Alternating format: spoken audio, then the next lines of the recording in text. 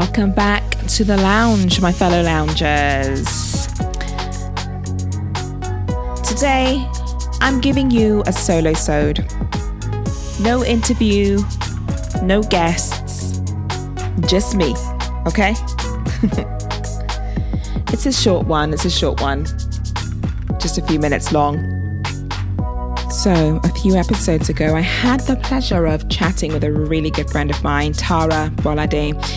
This was episode 10, and it was all about Africanism, right? So we were talking about what it means for us to rediscover the richness of our African heritage, while the world is talking about Black Lives Matter, conversations around slavery.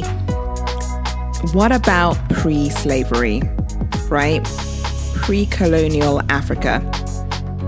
While Tara and I were having that conversation, it definitely inspired me to dig out the history books, order some books from online, and really kind of understand what documentation do we have out there that exists today that speaks to African history. So anyway, the long and short of it is, during my reading, I felt this really strange feeling.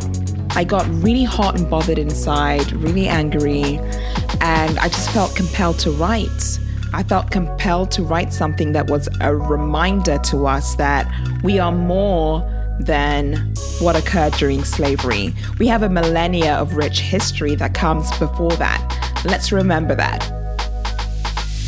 Okay, so here it is, uncut. I hope you enjoy it. Please do feel free to share it.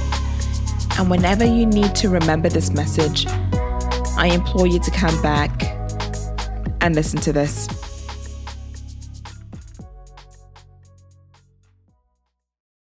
You invaded our home.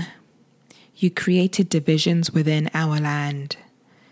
You created borders where there were none. You overrode the original names of our land. You took away our traditions. You looted our art and our treasures and put them behind pretty glass cases in your homes. You made us choose tribes, then you called us tribal. You prized our religions from our souls and called us heathens. You forced the Bible into our hands. You stole our people. You stripped us of our names. You relabeled us with your names. And today, you still won't pronounce our names. You penned our history in your voice. Ours is nowhere to be heard in these pages I have in my hand. And so, I am here. In 2020, unlearning and relearning the truth of our history, my history, uncovering the real voices that can tell it to me. However, I know where I am from, and you will see me standing in my culture, taking back my agency, standing in my forenames, Oluwatomininu, Aderiola, Adebimpe, Ajoke, Moyosore Oluwa, and I have more. Learn them, pronounce them. And today, understand that when you meet us, we are loud because you tried to silence us. We are colorful because you tried to whitewash us.